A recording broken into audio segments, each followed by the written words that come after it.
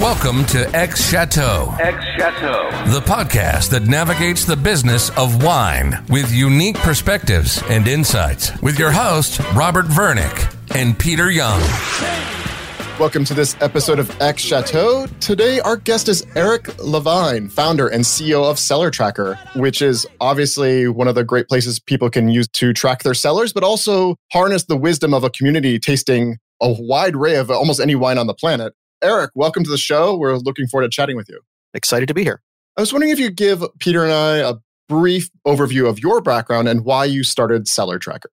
Sure. So I'm basically a tech geek who turned into a wine geek. I worked at Microsoft for about 13 years from 1992 until 2005. And my last project, everyone has seen it. When you used to crash and it would pop up and say, send error report, don't send. I was the co-inventor of that. Spent about 6 years building different mechanisms to get data about software failure and usage. The same time I started that project in 1999, I went on a bicycling trip in Tuscany and in a nutshell, just totally fell in love with wine. So I came home and 2 bottles in the basement turned into 20, turned into 200, turned into 700. And so I decided to build a tool to just let me keep track of both what I had in my cellar, but also the things I was tasting. And then the last part of that was I let a couple of friends use it. And then I realized that, oh, wow, 3 people could be 300 or 3,000 or whatever. I saw the potential for sort of a broader network effect. And so originally, was it Excel that was then networked, or was it already more of a robust database? What was the original structure? The very beginning was just my own personal spreadsheet turned into a more relational database. The basic problem I found is when I was looking at wine software is it seemed like most cellar management software was built by someone who either knew a lot about wine and very little about databases, or knew a lot about databases and very little about wine. And so I didn't like the trade-offs that I had seen people make. So I decided to build something for myself. I worked on Office for 12 of my 13 years. So, you know, that you have a saying, if you have a hammer, the world looks like a nail. So as a productivity tools guy, I was like, I can do this for wine. When did you realize there was like a huge need for this software, that it was that more than just you and a handful of friends wanted something that you were offering? There was literally the initial epiphany, like the day after I got the 2 friends on there. I immediately could feel that there was the potential for something bigger. What I didn't know is, was this a hobby or how big was this? And keep in mind also, I built this when I was out on sabbatical from Microsoft. And so I went back to my day job. And as I was building this, in my day job, I was dealing with a software category where literally 1 billion people use Office, about half of them pay for it. And so I knew this was a very, very niche software category, but I could also tell, hey, there's tens or hundreds of thousands or maybe millions of people who would want to use or could benefit from something like this. And so that was between March and July of 2003 was as I was figuring that out. And then when I went back to my day job, what I would do is literally I would just kind of take about 1 or 2 nights a week and just stay up all night and write code, which was never actually my day job at Microsoft, and add features. And so the community of people grew from 3 of us to 60 of us. And I launched it publicly about a year later, April of 2004. And then ended up leaving Microsoft about 4 months after that. So for our listeners who aren't familiar with Cellar Tracker, can you give us a rundown of what it is, how it works, and how it's maybe evolved over time? Absolutely. So the core of it, and it's been very true to literally what it was from day one, is literally a productivity tool for a wine collector to catalog and manage every aspect of their wine experience, what they buy, what they consume, what they buy when they're out at a restaurant, what's in their cellar, if they go and taste wines and want to write down and record notes, you can track all of it. It's evolved. You can take pictures on your phone, etc. And so that's the core of this, is this very sticky productivity tool that collectors use and wine curious people use to catalog and manage. And then the byproduct of that is this aggregated wisdom from a few 100,000 of us. I think we'll get into metrics later, that millions are benefiting from, where there are tasting notes and recommendations of when to drink. And so our broadest usage is people just typing the name of a wine into Google, and we're one of the things that usually comes up. And so that's the broad usage of the platform, is kind of like Yelp for wine in some respect. You mentioned taking photos of bottles in the app, and we heard from Heine Zachariasen of Vivino in episode 49 that it took him 10 years to get this right and to build out a database to really recognize all the different bottles. Is that something you were able to do on your own? And did it also take 10 years? Actually, I partner with Heine and Vivino on that exact problem. Oh, well, there you go. More shared wisdom. Why build it if you don't have to? But no, we partner in a few different ways. So it's been good. We serve, I think, different parts of the market. We're focused on collectors. They're focused on a really, obviously, broad market, they're a massive play. And so what are the most used features or functions in Cellar Tracker? The most used thing are the tasting notes. So when you think about what Cellar Tracker is, I'll start from the outside. About 10 million unique visitors a year coming to the website, looking at right now what are about 9.1 million notes generated by the community and growing the better part of 1 million each year. And so many people who use Cellar Tracker don't even necessarily know that they're using it. It's just what comes up in their browser or on their phone as they're searching. When it comes to people who are then have registered and created an account and are managing their cellars, that runs the gamut. It's a little like Microsoft Office. There's a broad array of tools, but mostly what collectors are looking for is what do they have? What's it worth? When do I want to drink it? What's too early? What's too late? What's right in its window? Our goal is to let people track with as much precision, or if people just want to keep it very simple, they can do that as well. So that's the core of it, though. It's drinking windows, it's tasting notes, it's what wines are worth, and it's when should I drink them. Is that another partnership you have for what wines are worth? I think we're probably going to talk later about the business model, but in general, what it is we have a bunch of features that are free, and then if you pay, you get some extra features. And that is the main premium feature is the ability to get an automatic appraisal. And so I partner with the Wine Market Journal, who's aggregating auction data and retail data from all over the world. And I overlay that on a huge amount of data that our community's generated on what they're paying and what they think wines are worth currently. And the drinking windows are from critics? The core thing that most people would see are actually just the aggregated wisdom of the community. You see the average that other people have entered, and there's nothing formulaic. Like we could layer in formulas, if the community hasn't, like, hey, your average California cab is good starting at 8 years and going for another 15. We don't do that. Everything is literally based on what the community's put in. And the basic idea is if you don't like the window that you see, you just update it. And then you make the average a little smarter for everyone else. And so there's millions of those. We do have partnerships with about 30 different professional publications, Berghound and Jancis and Antonio Galloni. And so for some of those who publish drinking windows, Jeb Dunnock also, we overlay those for the people who subscribe to those publications. We have a model where we know who's subscribed to what. It's like an API that you let Cellar Tracker know that you have a subscription and then it pulls that data into it. So it's a one-stop shop. I can see all of my publications scores for that bottle. Exactly. We basically authenticate with the publication and then all of their wisdom is overlaid together with the community around reviews, drinking windows. So both professional and amateur reviews. For people who don't have publications, the drinking window is something that someone, when they enter a note, or is that something you scrape from the content of a tasting note in their individual reviews? People enter those explicitly. We have a bunch of tools and reporting to help people pace when they want to drink a wine. So when you think about a wine, the most simple thing is to know when do I want to start drinking it and when do I think it's going to go over the hill. And we even have a report called the Drinkability Report, or Ready to Drink is what it got renamed at some point, which basically calculates, okay, if I have 10 bottles of a wine and the window is 10 years, in concept, I might want to drink one a year. So it kind of shows you, are you ahead of pace? Are you behind pace? As an aside, this would fall under the category of surprising features. It's the one feature that spouses of Cellar Tracker users complain the most about because they're like, oh, my husband or wife loves it so much, but I kind of hate you because I can no longer just go and grab a bottle to drink. I have to take the one that's the top of the drinkability report. Generally, if someone puts a mature collection into Cellar Tracker, a bunch of things are going to pop out as, oh man, you probably want to drink these down and get to work. And so some people get very obsessed with drinking them in the right order. Is there something in Cellar Tracker that would surprise people at how often it's used? Beyond the drinkability report, I would say the two kind of coolest and nerdiest and fun features are, number one, we have restaurant style wine lists. So you can take your own cellar and you can print out a list. People like to print out, like, I've got my own restaurant list, Chateau Levine, and people come to dinner and you pick the wine for dinner. And I think the biggest sort of surprise and delight feature, and then the geekiest one, and this sort of goes to the more OCD side of me, is that if you attach the right sort of thermal printer to your computer, you can print out unique barcodes for every single bottle in your collection and physically barcode each bottle. And so you can track every single bottle and scan them out with your smartphone or use a dedicated scanner. So hyper geeky, but like in my personal collecting history, I'm at more than 11,000 bottles in and out of my cellar across the last 18 years. And I've had like 3 discrepancies total. Mostly because I barcode everything and I track it religiously. And that's with moving a few thousand bottles to Switzerland and back when we were living there. So I made a couple mistakes, but I did okay. I don't know if it's shocking or not, but I've actually been witness to both of those things for only one person for each of those things and different people. But I did think the restaurant list was pretty cool. I was like, oh, this is neat. I can do that. And the scanning thing, I was like, how did they do that and set that up? I wasn't quite sure how they did that. Yeah, no, it's fun. I have a question. The barcode would be unique just to my specific bottle, or is it unique for that wine in Cellar Tracker for everyone? There's different kinds of barcoding we let people do. And I'll try not to go too deep because I'm a super geek, but basically the default barcode is a unique ID for each specific bottle. So if you have a case, each of them is going to have its own ID.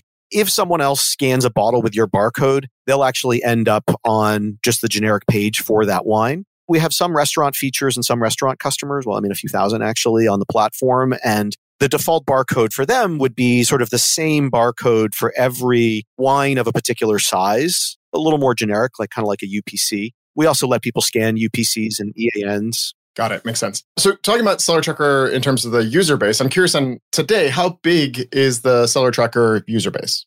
So I already mentioned the broadest thing is sort of the collective internet is about 10 million unique people per year. We have about 750,000 who've ever registered on the site and more than 300,000 that we believe are really actively tracking their cellars right now. I'm curious on another metric in terms of the number of wine reviews that get uploaded on a daily basis or weekly basis. Is that something you guys track? We do. And very peak times, it could be 3,000 or 4,000 a day. Typically, it's going to be a couple thousand a day is what we see, about 750,000 per year on average. Other fun metrics of 4 million wines that the community has created, 135 million bottles in people's collective cellars, and about 9.1 million notes generated by the community, plus another 1.3 million from our professional partners. Wow. Obviously, there's not a clear-cut number of the number of wine collectors out in the world or even in the US, but I'm curious on what percentage of wine collectors do you think that use or are on Cellar Tracker? We've actually been doing some research as we're trying to get a little more sophisticated and better understand the market that's out there. And what we see is about 18 million people just in the US who are storing wine in their home or in a refrigerator. We have about 10% awareness amongst that group and somewhere between 5 and 10% if you extrapolate internationally actually using Cellar Tracker actively. So still a lot of room to grow, really just scratching the surface. That's awesome. So you clearly have a treasure trove of data and you run a lot of metrics on it. Do you do any data analytics with it all? We do have a treasure trove of data. We know some metrics. The reality is, just hired my first data scientist. He started about 6 weeks ago. And I think he's a wonderful guy. He's looking at this treasure trove, as you say, and he's just like, this is cool. Because the reality is we haven't done a lot with it to date. And so beyond knowing sort of big aggregate numbers, our goal really is how do we help each individual user of the platform actually leverage that data to figure out what they're going to like and when they should enjoy it, et cetera, both for the people managing their cellars and also for the broader community who are looking to us. So frankly, we're just scratching really at the tip of the iceberg right now, but that's a huge area for us going forward.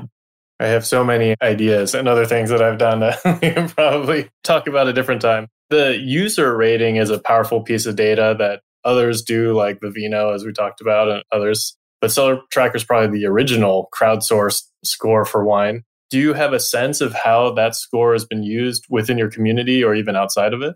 We know an awful lot of people do look at the score. I think going beyond the score, I think what's unique and special about Cellar Tracker is if you actually read the notes, the people using Cellar Tracker generally have collections. They're going to tastings. They write a lot. And you especially can sort of target particular authors and say, I'm a fan of that person, and start to see more filtered views of all the data that's there that are more personalized to you. And I think what we're doing to date is a little primitive on that front, but that's, I think, where the real potential is to take 9 million notes and really dial them into your preferences. But I think today, generally speaking, when people are looking for particularly an older wine at auction, we're really one of the only sources of data that's out there. And so that's why people, we believe, are coming to us. They're doing research on wines that they want to buy or are interested in or figuring out when to drink. And we are where they end up. Have you done any comparisons with professional scores or ratings? We haven't. I'd say the most interesting thing is some other data scientists did a really interesting article on Medium. Richard Bazinet, Bazinet. I don't know him. He's just a user of the platform. And this was published in 2016. And he did a very detailed analysis comparing community ratings to different professional publications. And it was really pretty fascinating. So I'm excited to have my first data scientist. I imagine a world where we actually have a team of such folks to really start to do more here. Because again, I think for a long time, Cellar Tracker was just me. And now we're really starting to build out the team. And have you compared it at all? I know they're more different markets, but the scores with the Vivino scores? We have not really at all. They use the sort of more simple 5-star rating system, and we've stuck with sort of the Parkerized 100-point scale. You obviously can translate them, but we just, again, first in-house data scientists who started 6 weeks ago. So it'll be fun to figure that out. But I think our goal, again, is how do you use that wisdom from the community to help people make the decisions that work the best for them? What's interesting for me personally is that as a collector and enthusiast, I look and I love to drink aged wines, right? And so I use Cellar Tracker when I'm buying something with age on it to really kind of understand where it's at, because a lot of the professional reviewers are only current release. I mean, some people go back and do retrospectives, but it's few and far between. There are just so many wines that are coming on the market that they have to taste through. But Cellar Tracker gives me that insight. In many ways, you've created essentially like the first wine influencer site where I actually want to see notes from specific people who I've come to appreciate their take on wines for specific regions or in general. And so I'm curious, what are your thoughts on those creators, those people who are actually quite prolific and actually writing a lot of that content? They must add a lot of value to Cellar Tracker, but how does Cellar Tracker see those writers and those contributors? And do they do something for them? It's a really interesting and insightful question, which is, Cellar Tracker in many respects, I think we want to envision as a platform, including for influencers and authors. And so, for example, Jeb Dunnuck actually started as someone managing his own cellar and writing tasting notes on Cellar Tracker, then created his own publication and then went over to the Wine Advocate, etc. And obviously now he's doing his own thing again. We have never actually specifically built features into the platform for influencers. It's an interesting area to look at. I would say one of the things we tried not to do when I started this, gamification was a really huge trend. And there were early competitors to Cellar Tracker. This is 2004, 5, and 6, who were trying to do badging and different things to get people to write lots of notes. And, our attitude was, look, first and foremost, this was a productivity tool. And I would rather have fewer notes and not create artificial incentives for people to spamming the platform is too hard. But I didn't want to sort of have people like, oh, I'm going to get to my 10,000 or whatever it is. It happened organically that people use the platform. It was a good way for them to publish information and get it out there easily and conveniently for them. I think it's an interesting area for us to think about as we grow and build the community. Should we do more there? Can we be more of an actual platform for influencers? One of the other things I love about the notes, or the database actually is probably more accurate, is that it kind of starts from the country and drills into the appellation in a very clean way. And it's probably the best wine database that I've seen that actually can factor in the number of layers that is required, but not over in excess or too few, right? But I have to imagine that there is some inaccuracies in terms of people having duplicates with a slightly different name. And I'm just curious on what are your thoughts on terms of cleaning up that data and finding those missteps, or when new appellations or appellations are changed, how do you update that data? Is that something you guys actively work on? It's super active. I've got now 4 people where this is what they do, part-time and full-time curate. So in essence, you've got a database of 4 million distinct wines. And this was all created by the community, but I've had someone working for me since 2005 where this is all he does is curate, look for duplicates, or people will report errors, and he folds it together and does the research. Here's the best analogy I can think of. If you have a garden, there's going to be the big plants that you want. They're beneficial. You nurture them. But there's always going to be little weeds and things popping up. And some of them may be good and they're valid. And some of them may be, no, that's a dupe. And you have to just sort of prune and coalesce and merge them together. And so it's never ending. I think what we try to do is have most people, generally speaking, not create wines, just search and find the wine that almost all the time is there, and or use both automation and humans. This is also where I'm excited about the data scientist. If someone is creating a wine, to have smarter and smarter dupe detection to say, hey, are you totally sure? Because it looks like there's these 2 wines that look an awful lot like the thing you're creating. I think what most users do today is if you go and you search and you see a couple things that look like dupes, you'll see one that has tons of bottles, tons of tasting notes, and one that has almost no data. And so people will gravitate to the more populated wine. But basically, it's a never-ending problem, but it's one that we've managed to keep under control pretty well. Well, and some of the producers aren't helping by having all those different labels or different bottlings with slightly different names that aren't super obvious, even from the photo capture perspective. That's the fun of wine, right? Is the absolute endless diversity. And, part of our goal is how do we celebrate that diversity, catalog it really precisely? We're super wine geeky, but at the same time, not overwhelm people with that and try to strike the right balance. So you mentioned you left Microsoft shortly after launching Cellar Tracker, but Cellar Tracker is a donation-based business model. Why did you end up going that direction? Donation implies like nonprofit, and Cellar Tracker is distinctly a for-profit business. So I always use the term voluntary payment. which again, I started what now is called a freemium business model before that even had a moniker. The basic idea is, look, anyone can sort of build a better mousetrap. The value of Seller Tracker is the currently active community and all of the data that they have already created and continue to create. And so we wanted to make a business model that celebrated that and recognized that whether or not someone pays us a subscription and thinks it's worth paying for, even just by using it, creating a wine, putting a drinking window, logging a purchase, they are creating data that makes the platform better for everyone else who's currently using it. And so in the early days, as I was competing against Vintrust and Vinfolio, dozens of other different things, I recognized that I needed something that would help build critical mass of that community. And because for me, as one person sitting in a coffee shop writing code, that wasn't my day job at Microsoft, the bulk of the value had to come from the community. So that's why the voluntary payment model. And we've stuck with it because it fits the spirit of what we're doing, which is it's giving people the ability to share their impressions of wines openly with the community and give the community the ability to see that openly. And it's not behind a Reggie wall or a paywall. It's out there for everyone. What is the average voluntary payment? I think you have a suggested amount, but is it much higher than suggested? And does that vary by country? Yeah, so our model is it's voluntary as to whether or not you pay, number one. And number two, this is where our model is a little weird. We suggest what you should pay based on the size of your collection. So we recommend $40 a year for people with cellars under 500 bottles. We recommend $80 a year if you're between 500 and $999, and then $160 a year if you're above. So people literally, there are people who pay thousands of dollars a year. The lowest we'll take for a full year is $20. I think we're averaging about $57 a payment right now. And we've changed the recommendations over time, and some people stick with what they're comfortable with. That's a little odd for some people, but it's what we did. It seems to work. It's like going to the Met. Pay what you think it's worth. Are there other revenue streams for Seller Tracker? Any like referral income or advertising or things like that?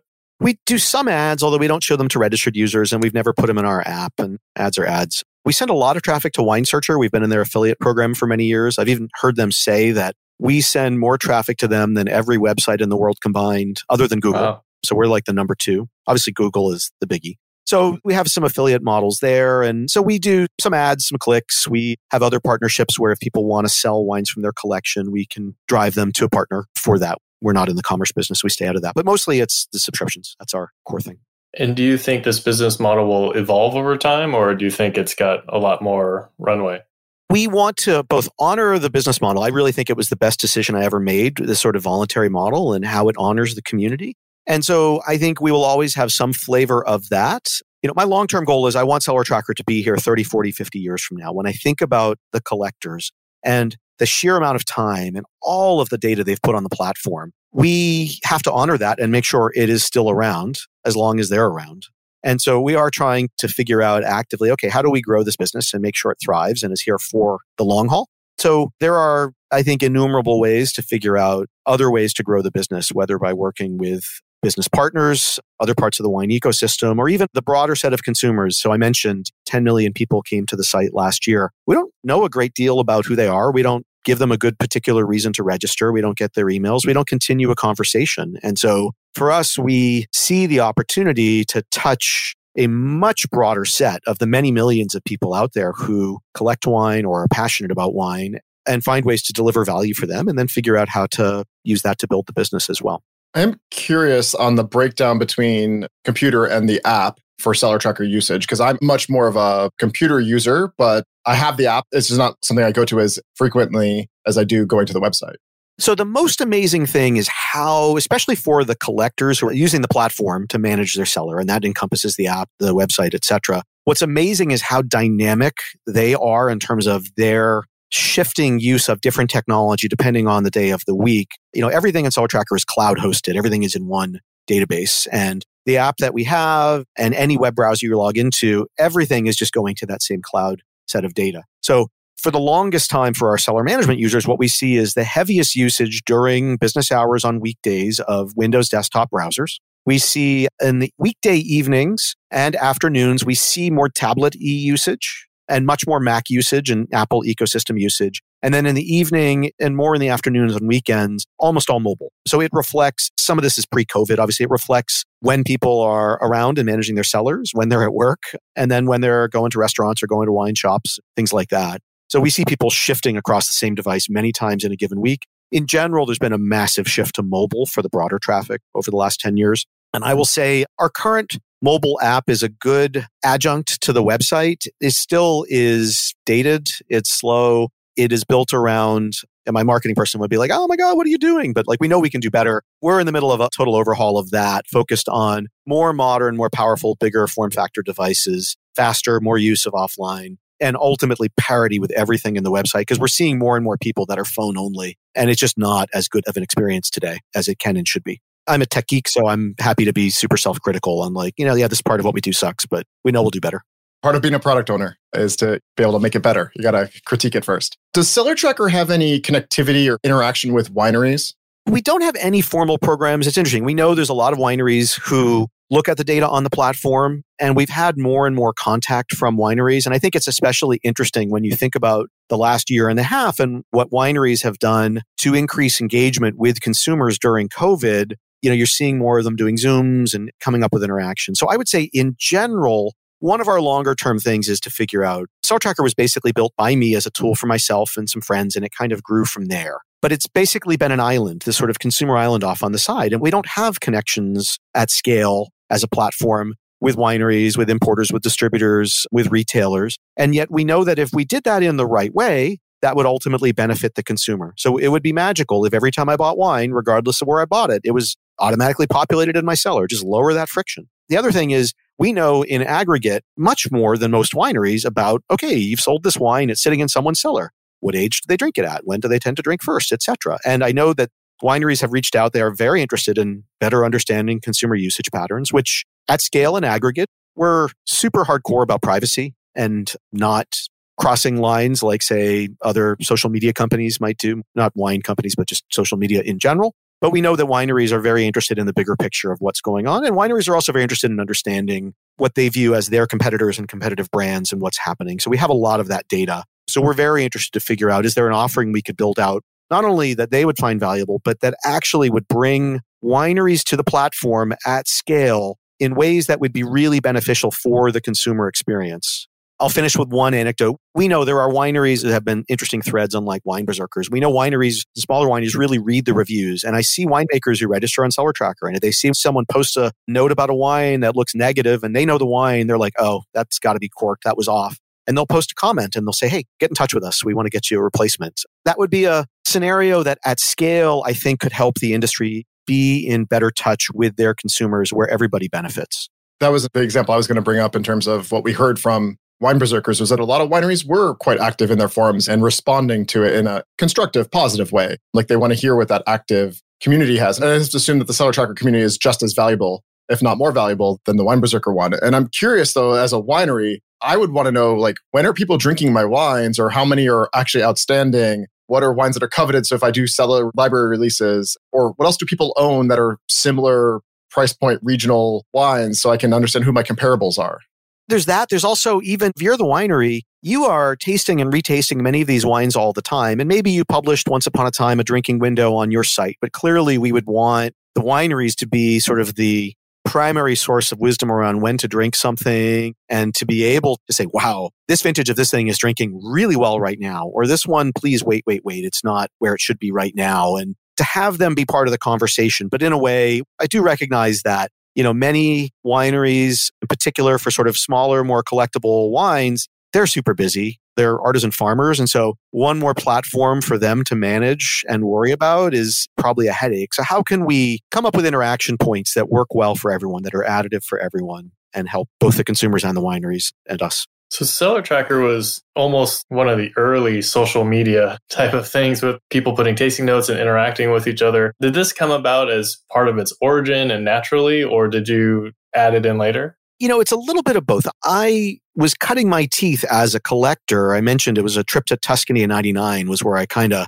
really had my sort of breakthrough moment. But then I found the Robert Parker bulletin board and a bunch of other bulletin boards sort of in the 2001 to 2003 era. And so I was seeing a lot of wine discourse from collectors on bulletin boards. And so it both instructed for me the ability to create structured points of interaction that would be beneficial. But also you see on a lot of bulletin boards and social media, things kind of go off the rails sometimes. But so it made me cautious about how much interaction I wanted to allow. And then along the way, Facebook and other things were born. And so we created different models, like being able to tag people whose notes you see, saying you're a favorite, or now saying you're a fan of them. So you could start to tailor your view of the notes towards that. So, we're not full-blown social media. The main interaction you have is people see the notes from other people on wines in their collection. And again, all of the data around drinking windows, they're interacting with community valuations if they're paying for that. And then we introduced over time the ability for people to thumbs up or thumbs down a note if it was helpful, and to comment. And so we've seen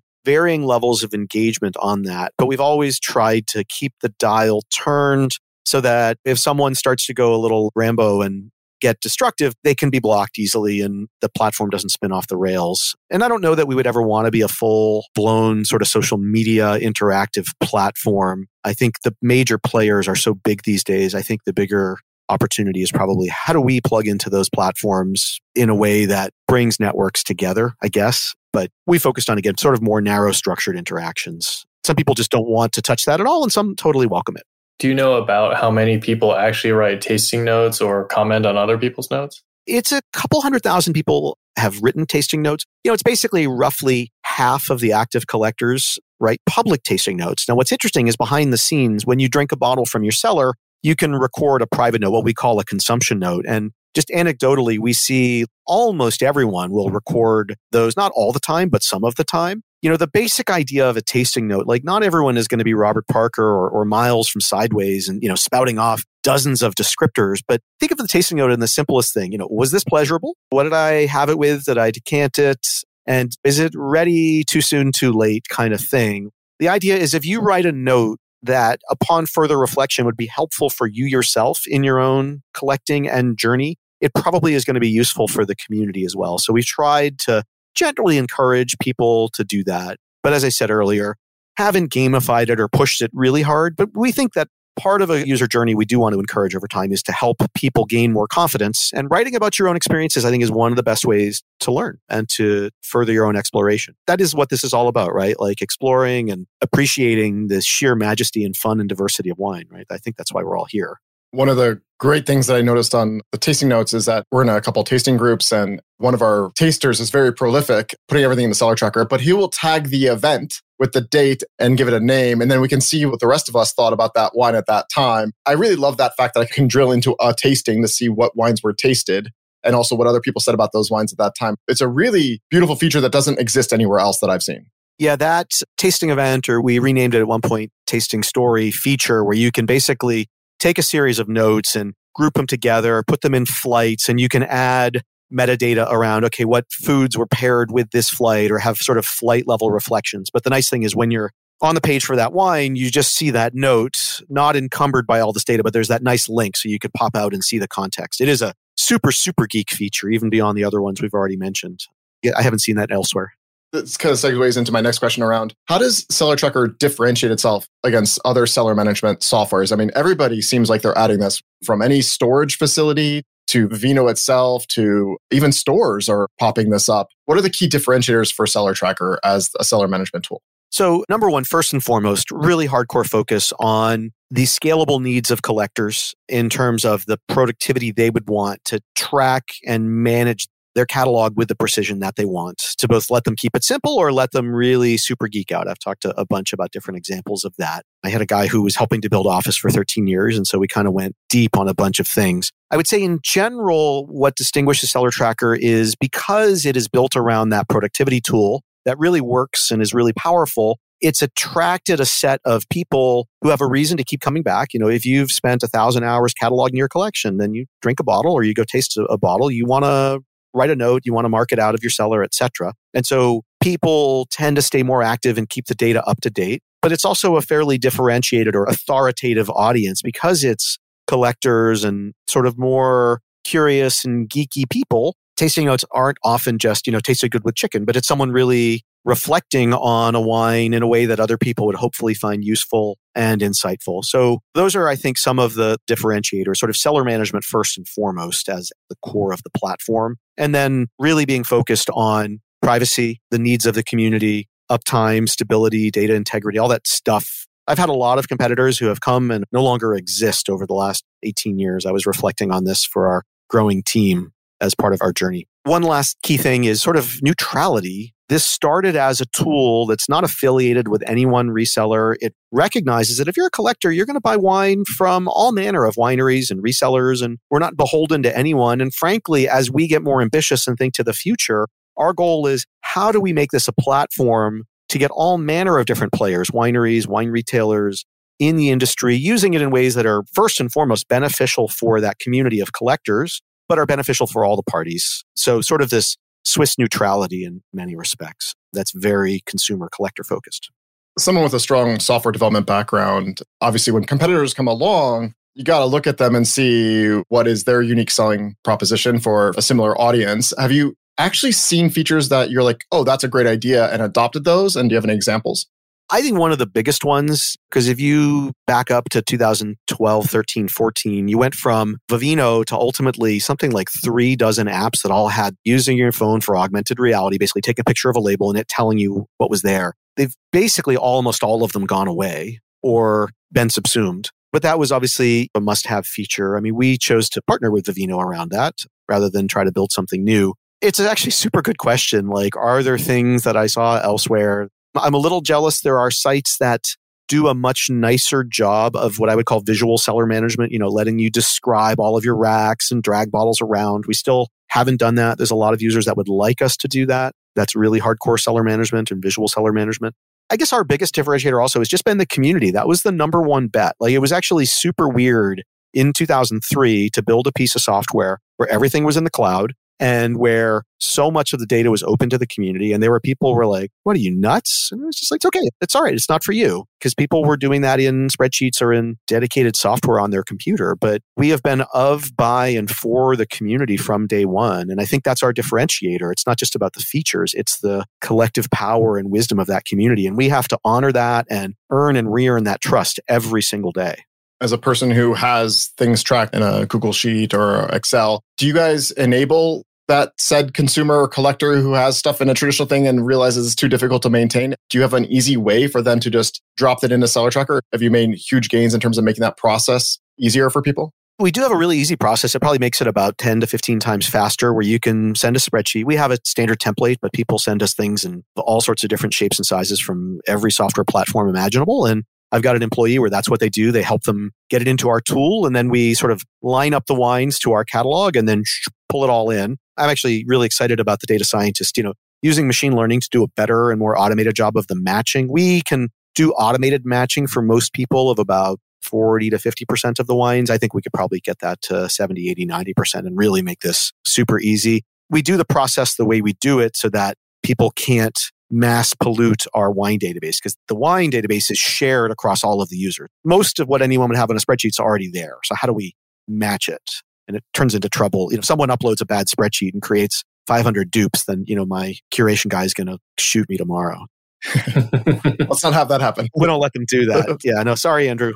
So you recently sent a note to your community about the future of Seller Tracker and making a big push for investment in the platform. One of the things, as you mentioned today, was upgrading the mobile app, but there weren't a lot of other specifics around what you're planning or thinking about. Would you mind sharing what you're thinking of building and where your investments are going? Absolutely. So first and foremost, we're building a team. So, literally from 2003 until 2012, Seller Tracker was basically me. I had Andrew, who was helping with curation part-time, but I only did my first full-time hires in-house starting in 2012 and 2013. So at the start of this year, there were just 3 of us full-time working on the business. My goal is, as of November 1st, knock on wood, I'm working on 2 more. We're going to be at 11 people by the end of the year. So it's a data scientist, it's more engineers, it's a UI designer. So first and foremost, building the team.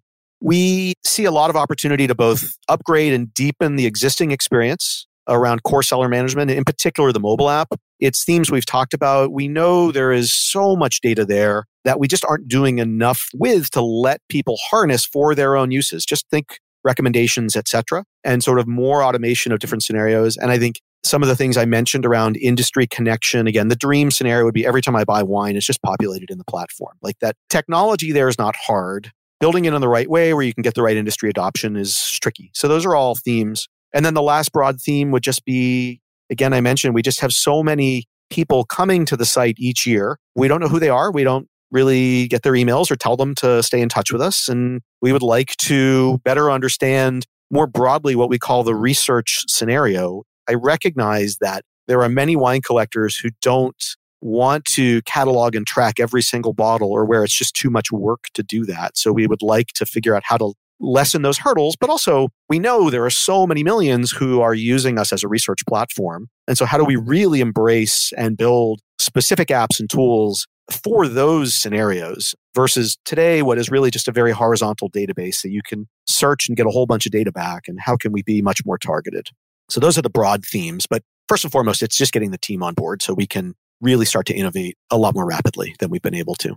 And did you take on new investment or anything in order to invest in this team? I did bring on a small group of angel investors to help free me to really reinvest so much of the cash flow of what is a really nice business back into building out the team. So it's a model that gives me, after 18 years, the flexibility to really double down on the business. Mostly, again, I mentioned I came out of Microsoft, and that was a very paranoid culture. You're always worried about who's someone who's going to come and kind of beat you up. And so I worry every day around, like, am I serving Seller Tracker and the community well enough? And I think my focus and conservatism made a lot of sense over, say, the first 10 or 15 years of building this business, because a lot of other players came and went as they were maybe too ambitious. But I think we reached a point where there's so much potential, and it just haven't been doing enough with it. And so it starts with stepping back and recognizing what's the potential, what's the team we need to serve that, and now putting ourselves in a position to really start to innovate. Because again, I mentioned, I want this to be around 30, 40, 50 years from now and true to its values.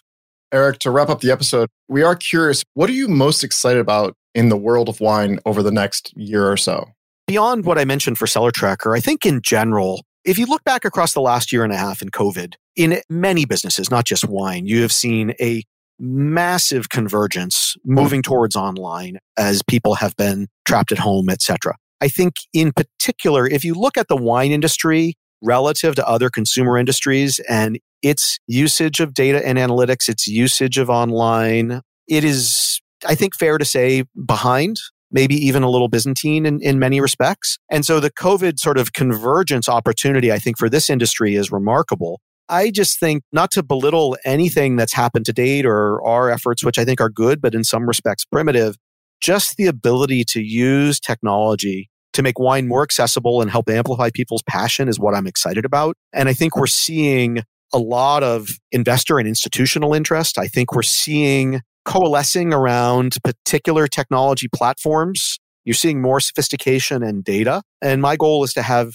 Seller Tracker be a bigger part of that and an enduring part of both that, but also to then connect to the industry, to not just be an island. A number of broad themes. Those are great takeaways. The industry's made a lot of progress due to COVID, and hopefully we don't let our foot off the gas as we come out of COVID and go back to Byzantine ways. Byzantine is harsh, but yeah. It's a bit harsh, yeah. Eric, thank you so much for your time. Peter and I appreciate you kind of talking about what Seller Tracker is, how it was started, and also the future and where it's going. We really appreciate your time. My absolute pleasure. Thank you so much. Thanks for joining us. If you loved this episode of X Chateau, we'd love for you to subscribe, rate, and give a review on iTunes or wherever you get your podcast. Until next time, cheers.